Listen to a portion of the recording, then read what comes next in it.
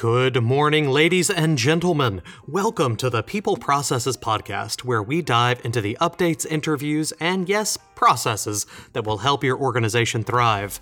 My name is Rami Alijil, and my goal is to help HR managers and business owners create an environment where their people are their organization's competitive advantage.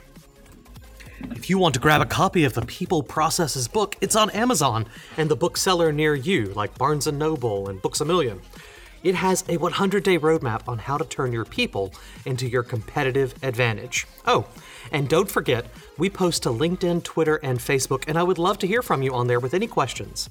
You can also subscribe to us by going to peopleprocesses.com, where you'll receive a special subscriber-only content for free.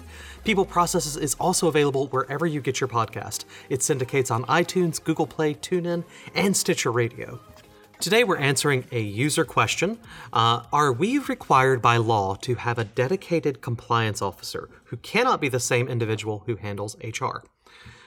No. In general, companies are not required by law to have a dedicated compliance officer. However, some sectors have specific guidelines in place for compliance officers. For example, in the financial sector, compliance officers are subject to regulations and enforced by the SEC, Securities and Exchange Commission, the Financial Industry Regulatory Authority, FINRA, and the Department of Justice. Each agency looks at the compliance officer's supervision in both legal and compliance matters, and the DOJ also looks at individual accountability in compliance matters. So it depends on your sector, and since you just added a broad question, I'm not really sure where you are. Most companies know. Financial, absolutely. In the healthcare sector, the U.S. Office of Inspector General, the OIG, has issued compliance guidelines specific to hospitals. While not mandated by law, the OIG strongly recommends that hospitals develop a compliance program and have a compliance officer available to ensure the hospital standards and ethics are upheld. The OIG guidelines state that each hospital should designate a high-level official to serve as the compliance officer. Depending on the size and resources of the hospital, the compliance officer may, in fact, be an HR professional, in-house counsel, or another designated appointee. Some hospitals may choose to hire a full-time compliance officer.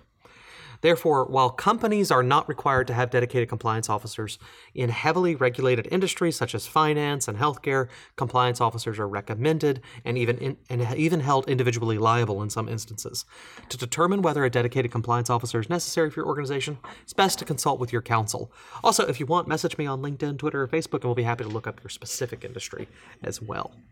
That's it for today, ladies and gentlemen. I hope this was interesting to you. If you have any questions for us, drop us a message on LinkedIn, Twitter, or Facebook. I'd love to help. Go out there, get your work done. Thank you so much for listening.